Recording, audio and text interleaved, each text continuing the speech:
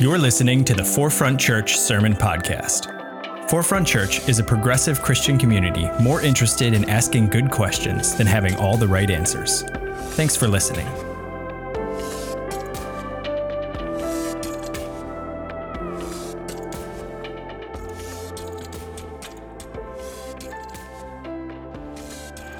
Good morning, Forefront. I'm Sarah New. I'm the Executive Director of our church, Forefront New York City. Thank you for tuning in wherever you're coming from. All pronouns are okay with me.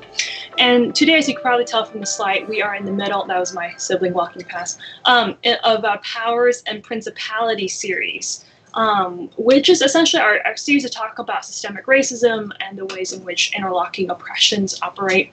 And some of you might be curious, like, why do we choose the phrase powers and principalities, especially if you didn't grow up charismatic? It might be a bit of like, what is that phrase even? So the phrase comes from Ephesians 6. I'm going to quote it in the King James Version, which has like the most robust language, I think. And it says, okay, there you go, it is. Finally, my brethren, be strong in the Lord and the power of their might. Put on the whole armor of God, that you may be able to stand against the wiles of the devil. For we wrestle not against flesh and blood, but against principalities, against powers, against the rulers of the darkness of this world, against spiritual wickedness in high places. So probably out of all the words in that verse, the word that is the least familiar is the word principalities. And it's a bit unclear what it means, but it most likely refers to the domain and the area that a prince would rule over. And so in the Bible, Satan or the devil is pretty commonly referred to as a prince of this world, or the prince of this earth, what have you. And so most likely, and the early Christians believed that for millennia before Jesus arrived, we were under the domain of Satan, the prince. But we were captive, but then Jesus offered his life as a ransom.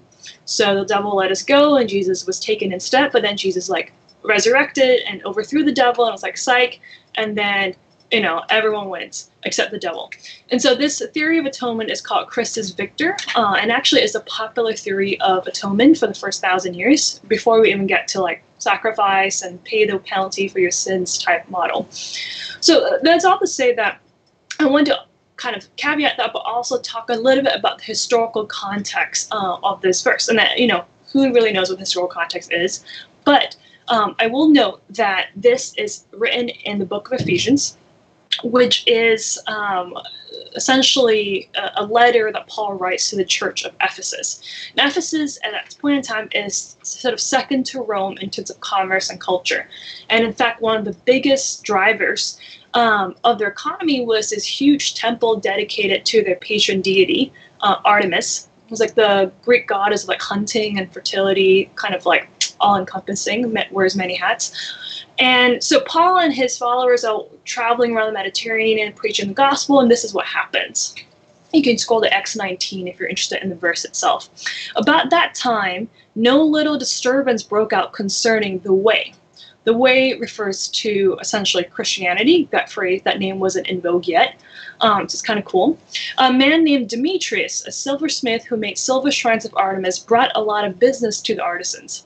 He gathered the artisans together and said, "Men, you know that we get our wealth from this business." And he talks about how Paul is preaching that God cannot be made by human hands, and then he elaborates on the implications of that. There is danger not only that this trade of ours will come into disrepute, but also that the great temple of the great goddess Artemis will be scorned, and she'll be deprived of her majesty that brought all Asia and the world to worship her. When they heard this, they were enraged and shouted, "Great is Artemis of the Ephesians." The city was filled with confusion. People rushed to the theater, dragging with them Gaius and Aristarchus, Macedonians who were Paul's travel companions. Meanwhile, some were shouting one thing, some another, for the assembly was in confusion, and most of them did not know why they had come together. For about 2 hours, all of them shouted in unison, "Great is Artemis of the Ephesians." So this temple that Paul's friends, Gaius and Aristarchus, I tried to get Spiro to give me the Greek pronunciation, apologies Spiro, were dragged into this temple that could seat potentially 24,000 people. So just imagine these two poor fellas surrounded by 24,000 people chanting essentially their version of "Make Ephesus Great Again." if I were them, I'd be like, why did I become friends with Paul? But in any case, finally the town clerk intervenes and calms everyone down and says, let's follow due process. The courts are open. People go home. And so when I think Paul is writing to the church in Ephesus, Paul is saying, church, you're struggling right now. You're really wrestling with a lot right now. But what you're really wrestling with is not this mob that almost tried to kill you, nor is it even the followers of Artemis, nor is it even this Demetrius dude. Your struggle is with the power of greed against an entrenched, wicked system of power and wealth that wants zero disruption. So because it could be Demetrius today, maybe be Dimitri tomorrow, the point is not to look at the people, but at the power structure and how it sets up certain people to profit and benefit from oppression and conflict. So some people call this structure, systemic oppression. Some people call it demonic. I think it's both. So then the question is, what does it mean for us to engage in spiritual struggle? Or, which is a phrase I slightly prefer to spiritual warfare because it gets a bit tricky when spiritual metaphors borrow from violence. But in any case, I appreciate both.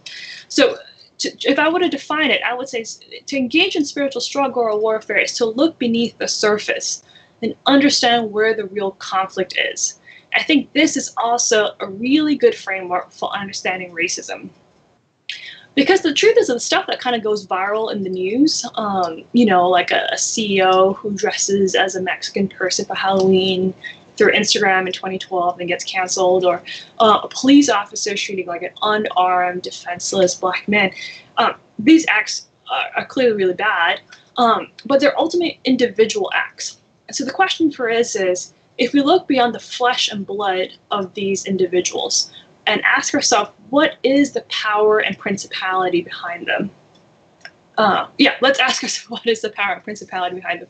So, you can name a bunch of things, right? You can name, slavery, capitalism, American imperialism, wealth inequality, military-industrial complex. But I think a thing that doesn't quite get named on that list as to the powers and principalities behind this individual acts of racism is the church. So I'm going to explain a little bit why I think the church should be named as a power and principality behind racism. But today I'm doing a bit of history. So I'm going to list off some things, and I want you to guess who I'm referring to.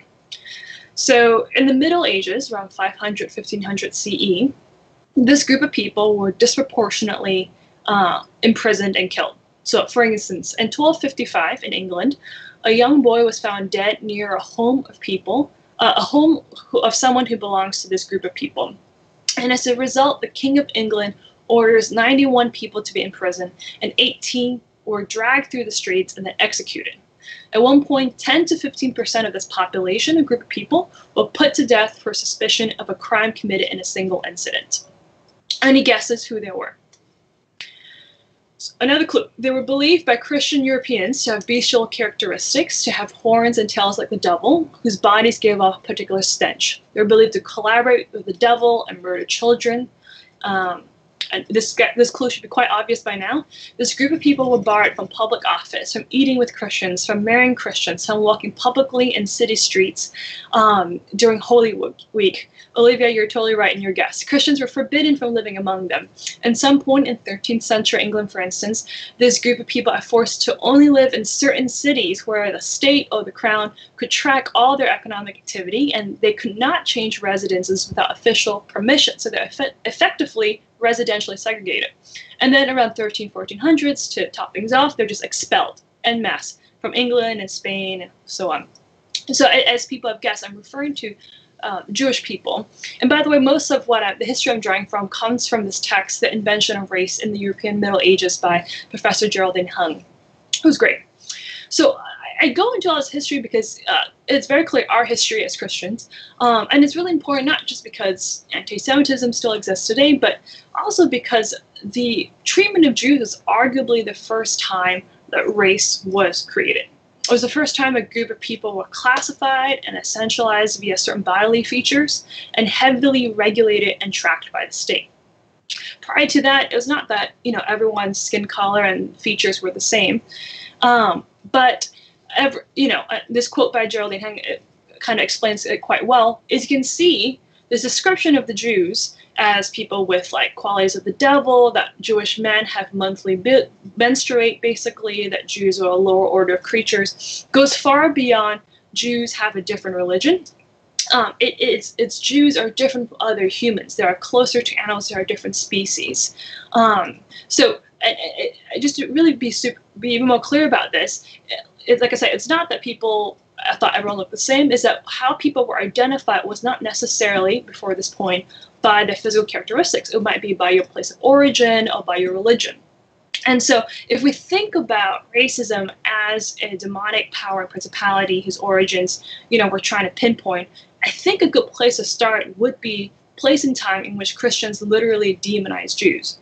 And I just want to make a caveat that stereotyping Jews via physical characteristics is like kind of bad for many reasons, but a large reason is that it ignores the existence of African Jews, Middle Eastern Jews, Indian Jews, all of who exist around the same time. But in any case, I detail all of this because it really, like I said, not only does anti-Semitism exist today, but it really paves the way for the church's treatment of Africans and Native peoples a few centuries later. So you might be thinking to yourself, like, where does this demonization of Jews come from theologically or even scripturally? We always say all the time, Jesus was Jewish, the early church was so Jewish, and one of the most famous verses comes from Galatians 3. So it goes, as many of you as were baptized into Christ have clothed yourself with Christ. There is no longer Jew or Greek, there is no longer slave or free, there is no longer male or female, for all of you are one in Christ Jesus. And this egalitarian impulse that we see in this verse is absolutely true and absolutely resonant in many parts of our scripture and tradition. The truth is, I can point out many verses in scripture that point to clear and unequal distinctions between men and women, between masters and slaves, and also between Christians and Jews. And probably the famous verse for anti-Jewish sentiment is in Matthew 27, 24, 25, when Jesus is tried before Pontius Pilate, the Roman governor at the time, is about to be hung on the cross. Here's the quote. When Pilate saw that he was accomplishing nothing, but that instead a riot was breaking out, he took water and washed his hands before the crowd. I am innocent of this man's blood, he said. You bear the responsibility. All the people answered, his blood be on us and our children.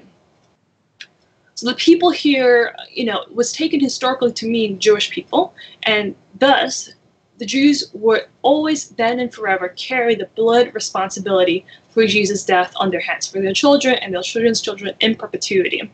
So if Satan is responsible for Jesus' death, and Jews are responsible for Jesus' death, then it's logical, obviously, that both parties would be collaborating with one another. So that's the conflation.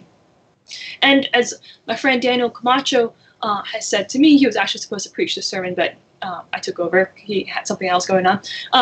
We have to be honest about the fact that there are contradicting and multiple voices and threads in Christianity. Some voices calling us to freedom and equality, and some voices moving us in the opposite direction.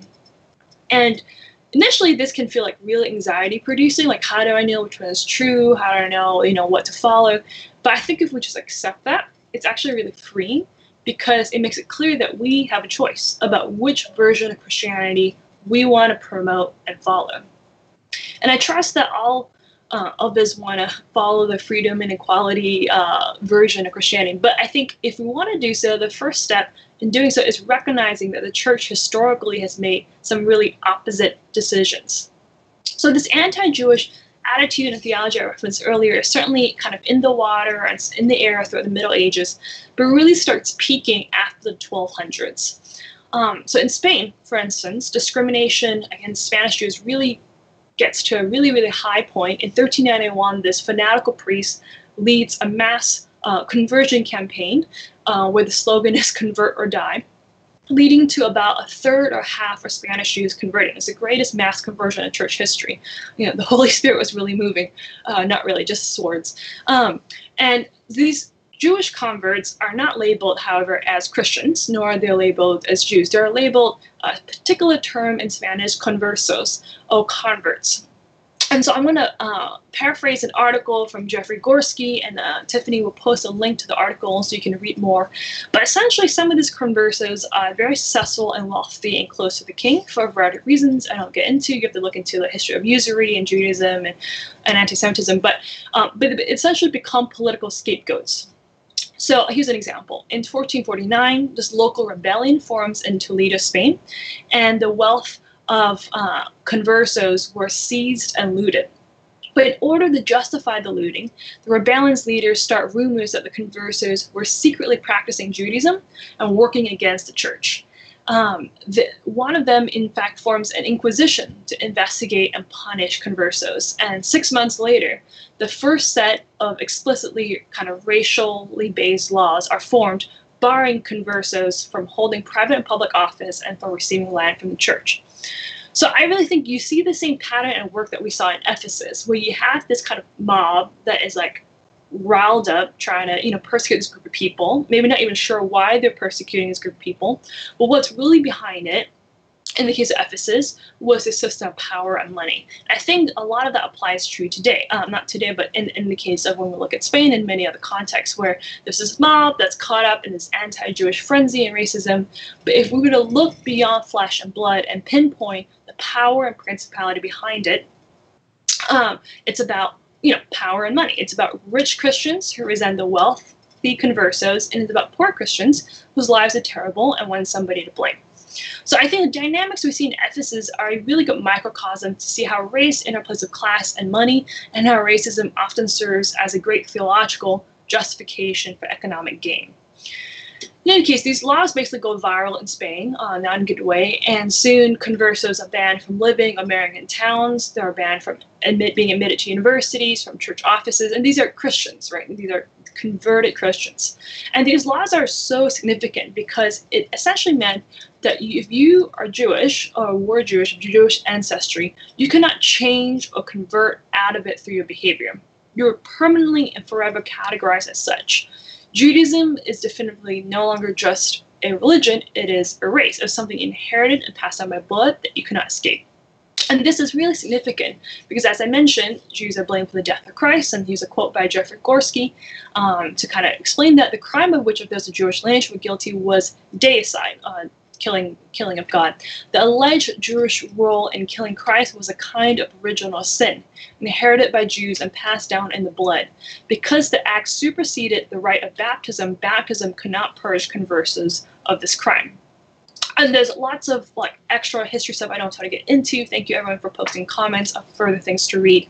But I just want to point out here that see some of the similarities between the invented concept of inheriting Jewish blood responsibility in perpetuity, and also how the Americans in the 1700s invented the concept of inheritable slavery, in which, for the first time in Western history, children inherit the legal status of their mother. So that means if you're born to a enslaved mother, you are a slave forever, basically. So not only do we see theological and legal innovations, so to speak, we also see around this time some medical and scientific innovations. The idea of something called blood purity becomes really popular. And this is sort of the loose tie into the meat and Greek question. So here's just another quote from Jeffrey Gorski. The phrase limpieza, or purity of blood, came into common use in the 16th century. The phrase is understood literally, not metaphorically. Medical belief held that blood was the principle of 4 humors in the body because it circulated the other humors. Blood therefore played an essential role in establishing a person's character. So if it's super clear, your blood defines your character. So the kind of blood you have influences what character you have. So what counts as impure or unclean blood? In this context, Jewish blood. To the point where in 1552, the Spanish crown requires that immigrants to America must furnish proof of limpieza, of clean blood. So fast forward, Spain and Portugal entering the slave trade, they're colonizing the Americas and Africa. The concept of limpieza begins to expand, and it begins to refer not just to an absence of Jewish blood, but also of black blood. So under Spanish rule, people with black blood, quote unquote, are barred from civic and religious office, from universities, from some kinds of commercial endeavor. By the time slaves are introduced in Virginia and America, for instance, Spanish and Portuguese colonists held 250,000 black slaves already, which undoubtedly influenced the ways in which the British colonists treated Africans. And I think by now, I don't need to detail the ways in which white Americans became so fearful of even having one drop of black blood, which would, pollute or stain their family lineage, so fearful of miscegenation, of intermarriage. And I think this fear does not come from nowhere. It has some clear roots, I believe, in the century-old practice of limpieza. Even the English word race, as it's meant today, some anthropologists believe was adopted from Spanish, where it was used to refer to people of Jewish descent. So you can see this demonic power and principality of anti-Judaism begins to mutate and it really takes on a life of its own as an anti-black power and principality, which, to be clear, has a very different logic from anti-Semitism, but I think has some clear antecedents in the Christian treatment of Jews. So just to kind of really bring them both together, here's a quote from Fray Prudencio de Sandoval, a Benedictine monk and Spanish historian in the 1600s. Who can deny that in the descendants of Jews there persists and endures the evil inclination of their ancient ingratitude and lack of understanding, just as in the Negroes there persists the inseparability of their blackness. For if the latter should unite themselves 1,000 times with white women, the children are born of the dark color of the father. Similarly, it is not enough for the Jew to be 3 parts aristocrat or old Christian, for one Jewish ancestor alone defiles and corrupts him. So to theologically justify, though, this conflation, this anti-blackness, because it's also a bit hard to find justification of that in Scripture, unlike anti-Judaism, Christians start pointing to the biblical story of the curse of Ham. And thank you, Angela, for reminding me about the story. It was good to work in. So Ham is one of the 3 sons of Noah. And he does something kind of bad to his father. It sort of ranges from being a bit naughty to sexual assault. It's a bit vague. But the point is, after this, Noah curses Ham and says, "You shall be a servant unto servants." And Ham's descendants essentially will serve the descendants of his brothers. And since in the narrative of Scripture all humans descend from Noah, white Europeans basically said, okay, so slavery of Africans is justified because they are the descendants of Ham and we are the descendants of the other 2 brothers, or one of the 2 brothers. And so what we're doing is God ordained from the very beginning. So you see this myth of inheritable original sin play out in really specific and detrimental ways for Jews and for Africans. And, we'll take a different sermon to talk into the different trajectories that European Jews and Africans have taken in this country. Obviously one group has assimilated into whiteness, but I do want to acknowledge, though, that these histories are particularly detrimental for Black Jews who experience a kind of double oppression and are largely rendered invisible in the conversation on anti-Semitism. So thanks for bearing me as I kind of did a bit of a history dump. But question is, why did I focus so much on the church's historical treatment of Jews and some of the scriptural basis? And I think the reason why I wanted to really do this kind of detailed historical reckoning is because if we as Christians want to, abolish white supremacy and fight anti-Black racism, I think we have to examine our own house first. We have to recognize that wherever white supremacy, slavery, and colonialism has operated, the church has, by and large, blessed it, enabled it, participated in it, or set the stage for it, this treatment of Jews, Africans, Native Americans, and so on. So if we are trying to, as Paul asks us to, look beyond flesh and blood and examine the powers and principalities at play in racism, we have to acknowledge that Christians have been complicit in those powers and principalities that we, today as progressive Christians, so to speak, are struggling against. We have to repent. We have to, make reparations, as Jonathan said once. If not, our actions for justice will ring a little bit false. And yes, of course, white Christians do bear a bigger burden, particularly maybe if you're Spanish. Just kidding, not really. But the larger point I'm trying to make, though, is white supremacy is intertwined, I think, with Christian supremacy. And that is a power and principalities that we as Christians have to really grapple with. The good news, we really believe there's always good news, is that the story of Christianity I've told is not the only story of our faith. Let's return to Galatians 3 and just read again. For in Christ Jesus, you are all children of God through faith. As many of you as were baptized into Christ have clothed yourselves with Christ. There is no longer Jew or Greek. There is no longer slave or free. There is no longer male and female, for all of you are one in Christ Jesus. So I'm not a biblical scholar, but it's my understanding that it's a common practice when there are verses in tension with one another for the interpreter, yourself or whoever in this case, to pick an anchor verse that serves as a lens to interpret all the other verses. So the question is, which verse will you choose to be your anchor verse, your sort of ride or die verse, your non-negotiable verse? There, are versions of Christianity that literally, in some ways war with each other. It's a spiritual warfare. Which version of Christianity will we choose to live by? The empire version or the egalitarian version? Which power and principality will we follow? I think this is a choice we have to make today and every day, and may we always, always choose the way of peace and justice. I'll close this in prayer.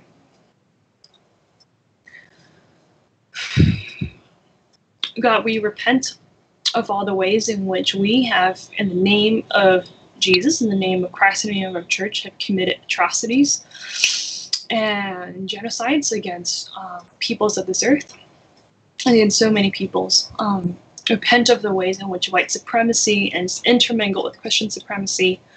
It's intermingled with so many other forms of oppression.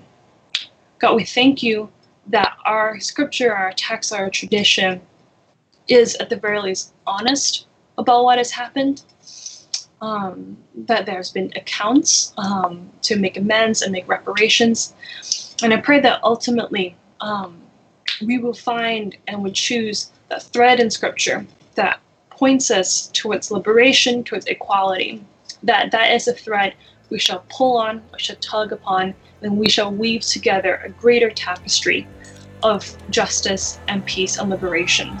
I pray that your spirit will move in our hearts today and in the hearts of all humans around the world to move us in that direction. In your name, amen. Thanks for listening to the Forefront Sermon Podcast. To learn more about Forefront and how we're ushering in the next 500 years of Christianity, visit forefrontchurch.com.